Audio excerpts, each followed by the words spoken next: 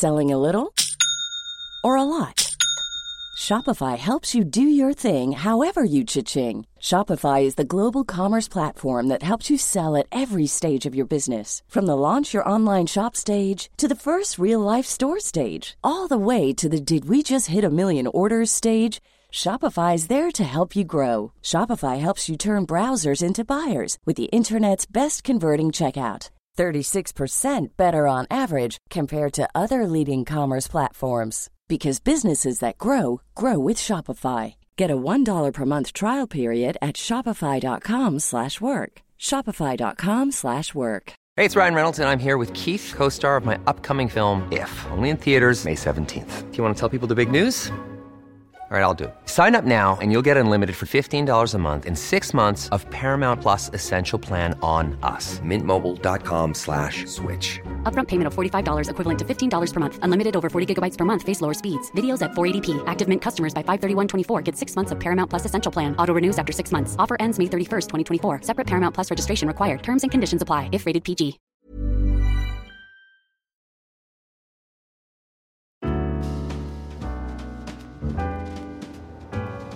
The days are cold, the nights are short, and you'll soon have a home full of family you'd like to avoid, so we have hardback escapism for you. The best books of 2023.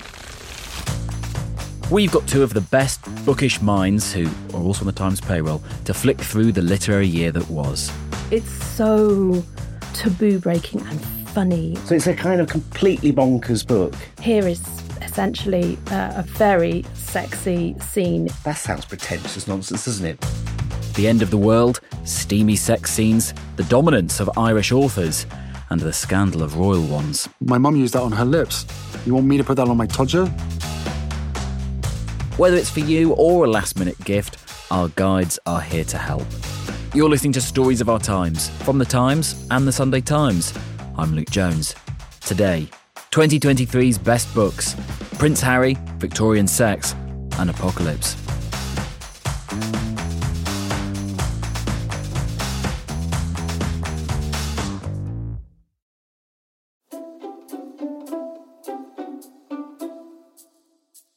My name's Johanna Thomas-Core, and I am the Chief Literary Critic of The Times and The Sunday Times. I'm Robbie Millen. I'm the literary editor of The Times and The Sunday Times, so I guess I'm Johanna's primary carer. Can I start with a sort of classic minor royal variety question? What is it you do? Well, essentially, between the two of us, we look after two book sections.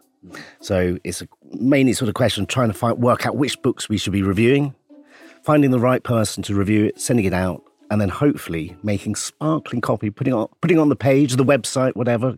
So that's the main job. So, and you must be both so bored with this question. If you were to put a number on how many books you read in 2023, it would be ballpark what? Right, I can give you an exact figure. Oh, well done. Because I can't remember anything I've read, so I have to write everything down. It's going to be a short podcast then. Yeah, no, exactly. So I've at the moment, this is a bad year for me. I'm on 78 books. Hopefully by Christmas time, I'll have pushed it up a bit. But normally I'd like to read 2 a week, but this year it's been disastrous. And I look back at some of the stuff I've read, no memory of it. Didn't touch the sides. Yeah. Straight down the memory hole. Johanna? Yeah, actually, it's been a bad year for me too, because I probably only read about 70 this year, but I'm about to go into the really intense prize reading phase. So I should imagine by the end of the year, it will have almost doubled. Yeah. So yes. You both have been involved in the best of 2023 list. What's the criteria? It's a difficult one because it is the most sort of epic compile-a-thon of the year. We do summer books as well, but this really has to recap the year and give a flavour of the whole year as well. But also we divide it up by our critics. So in some ways, the critics have a responsibility to cover the books that probably did chime the most or slightly changed the game for their areas. But also it is just personal. So, it isn't something we vote on. It isn't scientific. We've kind of discussed how many categories we had, and it's a sort of movable feast. Sometimes we think it's 18 different categories we've had. All those kind of genre books like thrillers, crime, historical, romance, if we kind of count them as separate. So yeah, we cover a huge amount. To help you, we have all of these different prizes that stake a claim as to what is the best book of the year and the rest. Interestingly, though, the book that won the most prestigious prize, arguably, is one you all hated. The winner of the Booker Prize 2023 is Prophet Song by Paul Lynch. Yes. There are moments when you think, silly Booker judges. Yeah. Silly people. No, yes. So it was Prophet Song by Paul Lynch. It's a sort of an Irish 1984. So it's sort of set in a sort of a near Irish future where Ireland's become a police state. And before long, you got kind of a civil war and then Irish people shivering on the quayside trying to escape abroad, like, as if they were Syrian refugees. So I think Paul Lynch says, this was all about radical empathy, trying to make people put themselves in the shoes of refugees and whatnot. I'm not sure he succeeded in that. I mean, it's an interesting one because you can very much I see him as a part of that generation of men who read a lot of Cormac McCarthy and were just desperate to write dystopian fiction and that kind of edgy stuff from the road. And there are a lot of those men out there. And finally one has succeeded and won the Booker Prize. But do you not like it because of what it's attempting to do or the execution of that? I think it's the execution always. I mean, you can do anything brilliantly if you do it well. There's some passages which are beautifully lyrical and that work, and there are some very tense scenes. Sometimes it works, but a lot of the time it just kind of works on vibes, and some of the lyricism is very hammy. Pop that on the maybe pile. Oh no, I'm going to take it from your maybe file and chuck it across the room. Okay, quite right. But interestingly, the Prophet Song sort of ticks two of the boxes in terms of trends that we've seen in 2023. Firstly, the fact that it's an Irish author who is being talked about quite a lot. There seems to be quite a lot of Irish fiction around. Yes, absolutely. Irish literature is just having a very good time of it right now. So we had Annan, right, this year with the Wren, which was a kind of great family saga about a kind of the legacy of a famous poet, a kind of Seamus Heaney figure, but actually the fact he wasn't a particularly nice man, and then the effect on his daughter and his granddaughter. We had Megan Nolan with another, again, family saga, but seen through the prism of a tabloid scandal about a child who's murdered on a council estate, and then the newspaper journalist who goes to investigate. That's called Ordinary Human Failings. And I think the Irish do that really well, because then if you look at like someone like Paul Murray, who should have won the Booker Prize for The Bee Sting, which is this enormous, capacious, symphonic family saga.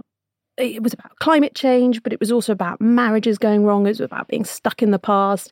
It was about weird online identity theft. It was about so many things. And generally the feeling is that Paul Murray was robbed. But what we can see from this, and I think the thread that often runs through Irish fiction, is bleak but funny. I mean, I'd mention two more, just to show how big a trend it is. I don't think you mentioned Old God's Time by Sebastian Barry. I mean, Sebastian Barry, he's been writing 30 plus years, always a bit lush and lyrical, terrific stories. And this Old God's Time, his latest one, it's just beautifully done. And it's a story about child abuse, but he does it with such tenderness and care. It's an extraordinary achievement to be able to write about a really dark and difficult thing unsparingly, but make it palatable and beautiful. And then the most important one... Oh, the one we really both love and adore. Is Soldier Sailor by Claire Kilroy. Yes. Yeah, it's a kind of motherhood meltdown book. And, when I first heard about this, actually Robbie's deputy, Susie, pointed it out to me and another critic, and I just thought, oh no, please, not a thinly veiled motherhood memoir. I can't take it. But actually, it's so taboo breaking and funny, and it's sort of a cross between a love letter from a mother to her child, right the way through from kind of early infanthood to when he becomes a toddler. But it's also a kind of horror story about what happens after you have a baby and you kind of lose your identity. And in the case of this narrator, you lose your mind. And we just were all swept away by it, weren't we? It's rare that one novel unites us all, and it really did. Another theme which we can draw out of the Prophet Song, which you were both shitbagging earlier, is this idea of these themes of dystopian futures and the apocalypse and the rest. Is that something else that people have dipped increasingly into in 2023? I think maybe it isn't just a 2023 thing, but I've definitely noticed in both fiction and non-fiction this kind of doomy survivalist theme. And you can see it just in sort of things about how many times the idea of a doomsday, like a survivalist bunker, has come up in fiction in the last year. And we've had it in Naomi Alderman's The Future. We've had it in Eleanor Catton's Burnham Wood. We've had it in Paul Murray's The Bee Sting. There are these characters who all go and build these apocalypse bunkers because they're terrified about where they're going to hide when the end of the world comes. But then also we are seeing in non-fiction a lot of kind of climate crisis investigations. We saw John Valiant's Fireweather win the Baillie Gifford. So the Baillie Gifford's like the non-fiction equivalent of the Booker Prize, the big one. Yeah, and then also, I guess if we were to sort of look a bit more widely and take that theme, sort of stretch it a bit, definitely in books about economics and politics, right the way through from kind of Rory Stewart's, I was about to say right the way through from Rory Stewart to Alistair Campbell, but that isn't actually very far. But there are a lot of these kind of books. You think about Ian Dunt's book on politics as well. There was a lot of politics is broken, capitalism's broken, and we're all building survival bunkers. But I'm also reading here a book called Demon Copperhead, which is not necessarily dystopian, but more just something wallowing in broken communities and broken societies at the moment. Is that fair? Demon Copperhead is the most magnificent novel. It's by Barbara Kingsolver, terrific novel. And in a way, I mean, it's a sort of a riff on David Copperfield. But you don't have to have read David Copperfield to really enjoy it. And it's set in the Appalachians, it's got the opioid crisis. But in a way, it's a very optimistic book because all this stuff is being thrown at the characters, rural poverty, yet there's a sort of redemption by the end. And I had a little optimistic tear at the end. It was so beautiful. Of your fabulous list of all these different books, being the literary hoover that I am, I've read one of them, and that was The New Life. Oh, good. Which was a weeper. Explain for people who haven't heard of that what exactly that is. Well, The New Life is a really interesting one because it's historical fiction, but it's quite lavish historical fiction. It's by a debut author called Tom Crewe, who is a young editor at the London Review of Books. And it's, for me, when I read it, and I read it right at the end of last year because it came out right in the beginning of this year. And we, in the Sunday Times, we don't often do a debut novel as our big lead review. But in this case, I thought, right, let's go splashy on this because it's really worth it. And I think he's a real name to look out for. And I think that's why I read it, because I think whoever reviewed it in the Sunday Times said, and it was January when I read it, I think I've just read the best book of the year, they went. And I remember thinking, aha. That was me, and I think it's beautifully crafted, it's seductive, it's set in Victorian London, and it opens in an underground carriage with a very kind of feverish sexual encounter. And it's quite a risk that Tom Crewe takes, because not only does he, in his debut novel, say, here is essentially a very sexy scene. He then, not to want to spoil it too much, says, and it was all a dream. Now, those two things are like breaking rules. It's a debut novelist to go, it was all a dream. Yeah. That's quite a risk to take, but it's quite a clever one because essentially putting a wet dream at the beginning of your debut novel is quite a bold move. And then you then have to spend the rest of your novel proving that you're a really great writer. But to just explain what it is, it takes inspiration from real life. It was about John Addington Symonds and Henry Havelock Ellis, who were Victorian academics, and they wrote a book which is a medical textbook in 1897 that tried to present gay men as sort of healthy, well-adjusted individuals. Both were married men, but both chafed against the sort of restrictions of society and saw in this particular Victorian era a kind of age of new possibilities. And so it's very beautiful. It pulls in the kind of Oscar Wilde trial as well. You enjoyed it, didn't you? I did, but I was enjoying Luke's face as you reminded him of the frottage scene on the underground. I just didn't want to be the one to say frottage. And I'm never sure whether it's frottage or frottage anyway, so... Let's call the whole thing off. I read it in public, by which I mean on holiday in space where there were people around, and I had this constant sense of only opening the book about 45 degrees to make sure no one could see what I was looking at on the page. But you enjoyed it as well. No, it was very impressive. Because anyone who writes a sort of a gay novel or a novel with gay characters, they immediately get compared to Alan Hollinghurst, which is always a dangerous thing, because I think we probably agree Alan Hollinghurst may be the greatest British living novelist. So plenty of frotting there. Well, Yes. his early works, more than frottage, I can tell you. Yeah. Enough to sustain your interest, young Luke. So it's always very dangerous for a young novelist to sort of have the Alan Hollinghurst label thrust on them, because out of that encounter, they're never going to do well. But I think he held his own by doing something a bit different, and it was very imaginative. So, yeah, it was a really good debut. Well, in a way, it was kind of brave because he didn't worry too much about being compared to them. And I do think Tom Crewe is easily one of the most exciting new writers we have. Coming up, I'm sorry to say, more filth from Robbie and Johanna. To think they work for the paper of record. We will delve into celebrity memoirs next, including, of course, The World According to Prince Harry. That's in a moment. If you're a Times subscriber and you haven't checked out our new behind-the-scenes series, Inside the Newsroom, What Are You Playing At is available on Apple Podcasts on the Stories of Our Times feed, just for subscribers. Visit thetimes.co.uk/bonus podcasts to find out more.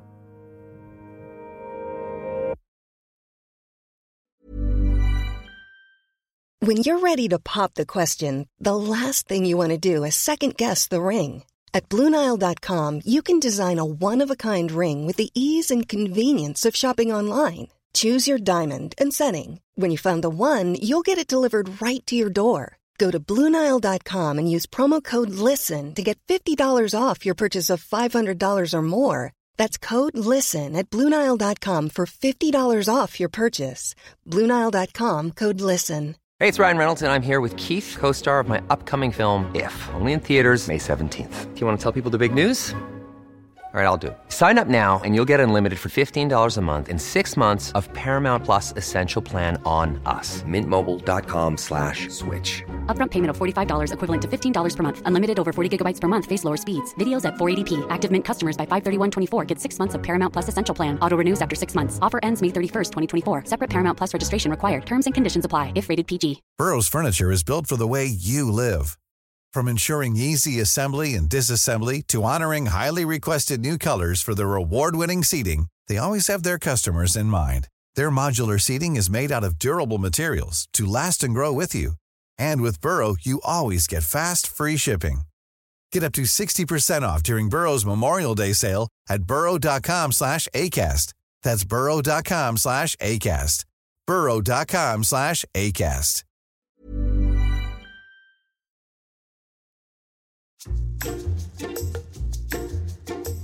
I was about to suggest we move on from the filth, but actually we're getting into sort of memoir territory, and the big one is Spare, which, well, it sort of hit the headlines actually because of, what was it? Was that frostbitten penis? My penis was oscillating between extremely sensitive and borderline traumatized. The last place I wanted to be was Frostnipistan. I'd been trying some home remedies, including one recommended by a friend. She'd urged me to apply Elizabeth Arden cream. My mum used that on her lips. You want me to put that on my todger? It works, Harry. Trust me. I found a tube, and the minute I opened it, the smell transported me through time. I felt as if my mother was right there in the room. Then I took a smidge and applied it down there. Why is that on the list? I thought that was quite a surprise, because even though it was a big book, you wouldn't think it necessarily of being one of the best. It is very well written. I mean, it was ghost written. Yes. Prince Harry, I'm sure he has many charms, but we don't think literary skill is likely to be one of them. But his ghostwriter was a man called J.R. Moehringer, who's got a great reputation. He did Andre Agassi's memoirs, which generally sports memoirs are kind of dull as ditch water. But he made this Andre Agassi thing a kind of sort of work of genius, one of the few sporting memoirs that really sing. And it's just one of those books where you could hate read it and get pleasure out of it, or it's just eye-popping. And, of course, one doesn't have to believe all of it. Recollections may vary, as we say. But there's enough in there. And it's probably, as memoirs go, it wasn't a good idea for him to write it, because it made him look small in places. The little grievances about my room is too small in my palace, you know. It's kind of... The IKEA, having to shop in IKEA or whatever. Exactly. Yeah. All kinds of things like that.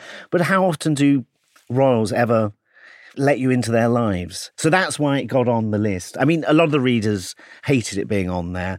I mean, he's a divisive figure now. But memoir, as a genre, this feels like a year where we've seen a lot of it, but I don't know if it was just ever thus. I think it has been a good year for really celebrity one. So obviously Britney Spears. Yeah. Yes. That was a huge one. Barbara Streisand. That was a late entry, wasn't it? With 900 pages. Yeah. Thanks for that, Barbara. Yeah, no, exactly. But I do think there was almost a slight theme of celebrities or royals held hostage. Do you know what I mean? The people breaking free. We had Britney with her father. Paris Hilton talked about her own parents, kind of, I think, breaking free of that. So I guess even Barbara being sort of almost held hostage by her mother. She didn't seem very affectionate to you. Well, she didn't believe in it. I said, Mom, how come you don't ever, hug me? Or say the words, I love you. And she said, my mother and father, they never hugged me, but I knew they loved me. Now, I said, well, I didn't know you loved me.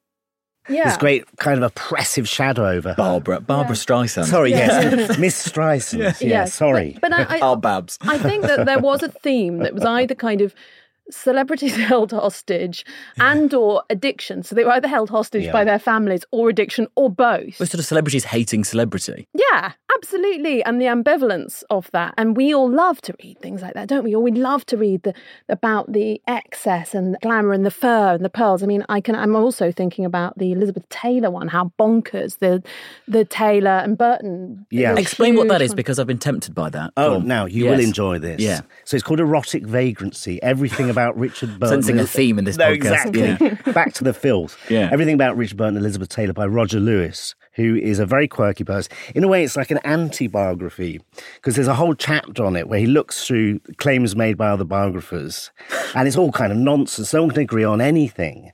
So in the end, he sort of concludes that you can't really know anything about these people. Yet nonetheless, he's written this compendious book. So there's all sorts of details in it. I liked all the incidental stuff, but there's Elizabeth Taylor's 40th birthday party I think it was in Budapest, in some hotel. Frankie Howard, the very camp comedian, got stuck in a lift with Raquel Welch, the fur bikini lady from sort of that movie. And you think, I'd love to have a stage play about what they talked about. Yeah. Yes. So it's a kind of completely bonkers book. With no chronological through thread, am I right? It's just sort of all over the place. It is a bit all over the place. It starts with, I think it starts with Elizabeth Taylor and then moves on to Richard Burton, back and forth. And there's kind of wild rumours. So, for instance, Roger Lewis sort of suggests that Richard Burton may have murdered his brother, in effect, because I think there was some kind of kerfuffle at some stage. His brother went into a terrible accident coma and died a few years afterwards. But, there's all sorts of weird Baroque stories. There's also in the it. stuff about the guy who ended up kind of becoming a sort of paternal figure to him. Was it a teacher or something? And then perhaps that something was a little bit untoward there. And that may be part of his kind of virility and his masculinity and needing to kind of have this big performative sleeping around and being this big sexual figure was to do with the idea that he was proving himself as this huge heterosexual male. So that had all other revelations in it that were fascinating. But it's interesting that is the only one that we've mentioned so far in this sort of biography section, which is a biography and not an autobiography. And those big Claire Tomlin-like things seem a bit out of vogue, and it's autobiographies roll into it at the moment. Exactly. No, you're very right there. I mean, it's one of the great tragedies, I think. Not tragedy's too strong a word, isn't it? Say. It's I'm sad that there are not more of those. As you say, Claire Tomlin, where she writes brilliant books about Samuel Pepys or Charles Dickens. I think there's a wariness of writing about other people's lives. You could be cancelled for whatever getting some detail wrong or whatever. But whereas if you write about yourself, you can't be cancelled for being honest about yourself, right? It's a lot about my story now and my version of events, my narrative, reclaiming the narrative. And we see that more widely in the culture, and if kind of celebrities announcing stuff on Instagram now. It's like, I'm going to own my story. But the interesting thing you point out about the kind of biography, and I almost want to kind of relate that to non-fiction in general, that kind of figure, the Pepys figure. Or my husband read earlier this year a very old book now by Richard Holmes on Coleridge, and he said how refreshing it was just to read, to immerse yourself in the life story of one man and his era, and how now when we're looking at a lot of non-fiction in history, and not all of it, but it's often grand narratives. So you've got a whole sweep of history, but you see it through the prism of weather with something like Peter Frankopan's book, The Earth Transformed. Or you see it through Germs, a book like Pathogenesis that came out by Jonathan Kennedy this year. And so those grand sweeping narratives are definitely what's been dominating nonfiction for a while, but you really saw it come to the fore this year. And I think it's sort of in some ways a delayed thing from the kind of Sapiens, the Yuval Noah Harari. You know, that was 12 years ago. But it was, when you look through the bestsellers of the last 20 years, that sold so well. And I think that went on to shape things. But it's also, I think, an internet age thing where you Google anything and everything, and you suddenly say, oh, I've got a theory, and it explains everything. And so these books appeal to that. And that's not to say that they're not really, really good, but we did see a lot of them this year. We saw sort of Kat Bohannon with her book Eve, which was like women's bodies explained from the beginning of time, and how actually evolutionary biology and women's bodies explain everything of our history. And so we saw this sort of explosion of the grand narrative in nonfiction, I think. Can we end with a quick fire round? Oh gosh, okay. Make it easy. 2023, best book. I'm going to cheat. Okay. I'm going to say Demon Copperhead. Even though it came out at the end of last year, came out in paperback this year, and it won the Woman's Prize earlier this year, by far the best novel of the last, let's say, 13 months. We'll allow that. Joanna? Well, I do have to keep coming back to The New Life. I mean, I championed at the beginning of the year, and I stick by that. A classic from the past, which is perfect for 2024. Well, we talked about Alan Hollinghurst, and I do wonder if his picture, The Line of Beauty, of that kind of gilded age of Tories and a Thatcher era, which was set in the 80s, I sort of think that has resonance now with our politics. Good choice. Okay, I'm going to go for Decline and Fall. Okay. Evelyn Waugh's Decline and Fall. Yeah. One, it's funny, so it's good on its own terms. But he captured the kind of the bleak absurdness of the whole world. And I think if you know the world is absurd, it does help make sense of it, doesn't it? It explains everything. Yes. The perfect, I need to buy a gift for someone and I'm going to get them a book and I don't know anything about them gift. Oh, I know. I Capture the Castle by Dodie Smith. What's that? It's a sort of a coming-of-age novel, a posh family on their uppers, funny and warm. It's one of those kind of... When my mother died, someone gave it to me as they thought, this will help cheer you up, get you through it. It's a warm gift to give someone. Fabulous. Joanna? This year, one of the big paperbacks of this year was Gabrielle Zevin's Tomorrow and Tomorrow and Tomorrow, which really has to be mentioned because it's just soared and soared and soared, this novel. It's about two video game developers, but it's a coming-of-age story. They meet in the 80s and they go on to transform with their creative partnership the video game scene. And it's the kind of book that you would think, I mean, I don't like video games, but it really has pulled in so many people, regardless of whether they're gamers or not. And finally, the book we should be most excited about in 2024. Oh, I know.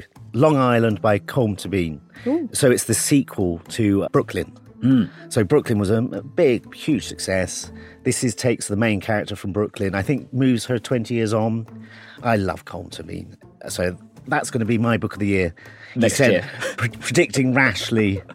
Hopefully no one will listen and remember. Yes. The big one for next year, I think, will be Salman Rushdie's Knife, which will be the account of his attack. And I think it will be interesting to read it in his words. And I think a lot of people will be fascinated by that. And we may well see that get into the bestsellers, I think. Yeah, definitely. Johanna Thomas-Corr, Robbie Millen, thanks very much. Thank you. Thank you. You've been listening to Stories of Our Times, a podcast brought to you thanks to subscribers of The Times and The Sunday Times, with me, Luke Jones, and my guests, literary editor at The Times and The Sunday Times, Robbie Millen, and chief literary critic at The Times and The Sunday Times, Johanna Thomas-Corr. Their full list is on The Times website now. If you've got a subscription, you can see that. We'll also put a list in the episode notes of the books that they've mentioned here. We'll also put in a link to the Times bookshop. The producer today was Sam Chantarasak, the executive producer was Kate Ford, and sound design was by Mao Lassetto. If you can, leave us a nice review, it'll help others find us. Goodbye.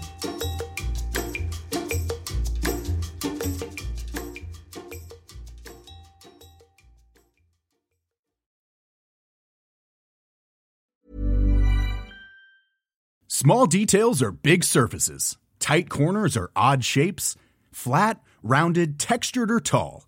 Whatever your next project, there's a spray paint pattern that's just right. Because Rust-Oleum's new Custom Spray 5-in-1 gives you control with 5 different spray patterns. So you can tackle nooks, crannies, edges, and curves without worrying about drips, runs, uneven coverage, or anything else. Custom Spray 5-in-1. Only from Rust-Oleum.